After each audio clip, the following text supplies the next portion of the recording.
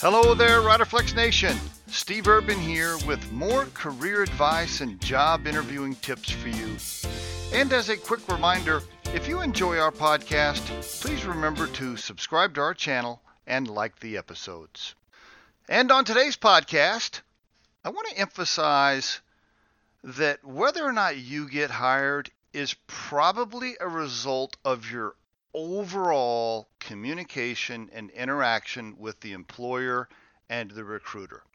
It's really all of it tied together. It's probably not one specific interview with a person in the building. It's probably not the way you answered 2 or 3 specific questions. It's probably not because you might be missing a specific requirement, or maybe you don't have 5 years of experience on a specific thing and you only have 4.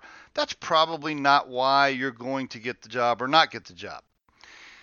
Here's the deal. It's really the overall experience, right? Does everybody feel good about you overall? What do I mean by that? And I could go on and on and on, but let me give you some examples, okay?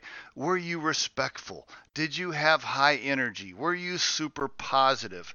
Were you timely on all of your communication?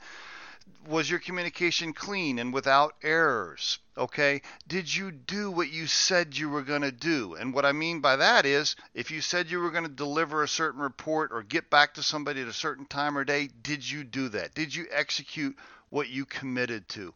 It's really the overall process, because what the recruiter does and the employer and all the people in the building at the employer that interviewed you, we're all talking. We're all discussing you, the candidate, and what our interaction with you was like, and whether or not you seemed like a good person and a productive person. It is, of course, whether you have the skill set, but really that's only the beginning. After we determine whether or not you have the certain skill to do the job, then it's about what kind of person you are and whether or not people want to be around you and work with you, etc., etc. So just remember that.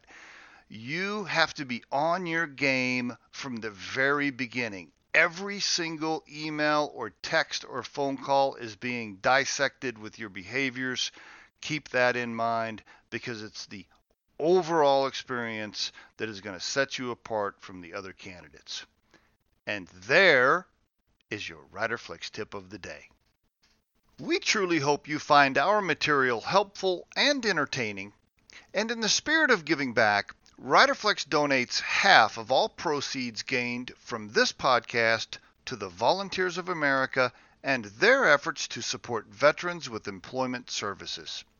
You can become a supporter of this podcast by listening on the platform Anchor FM. That's anchor.fm/Riderflex.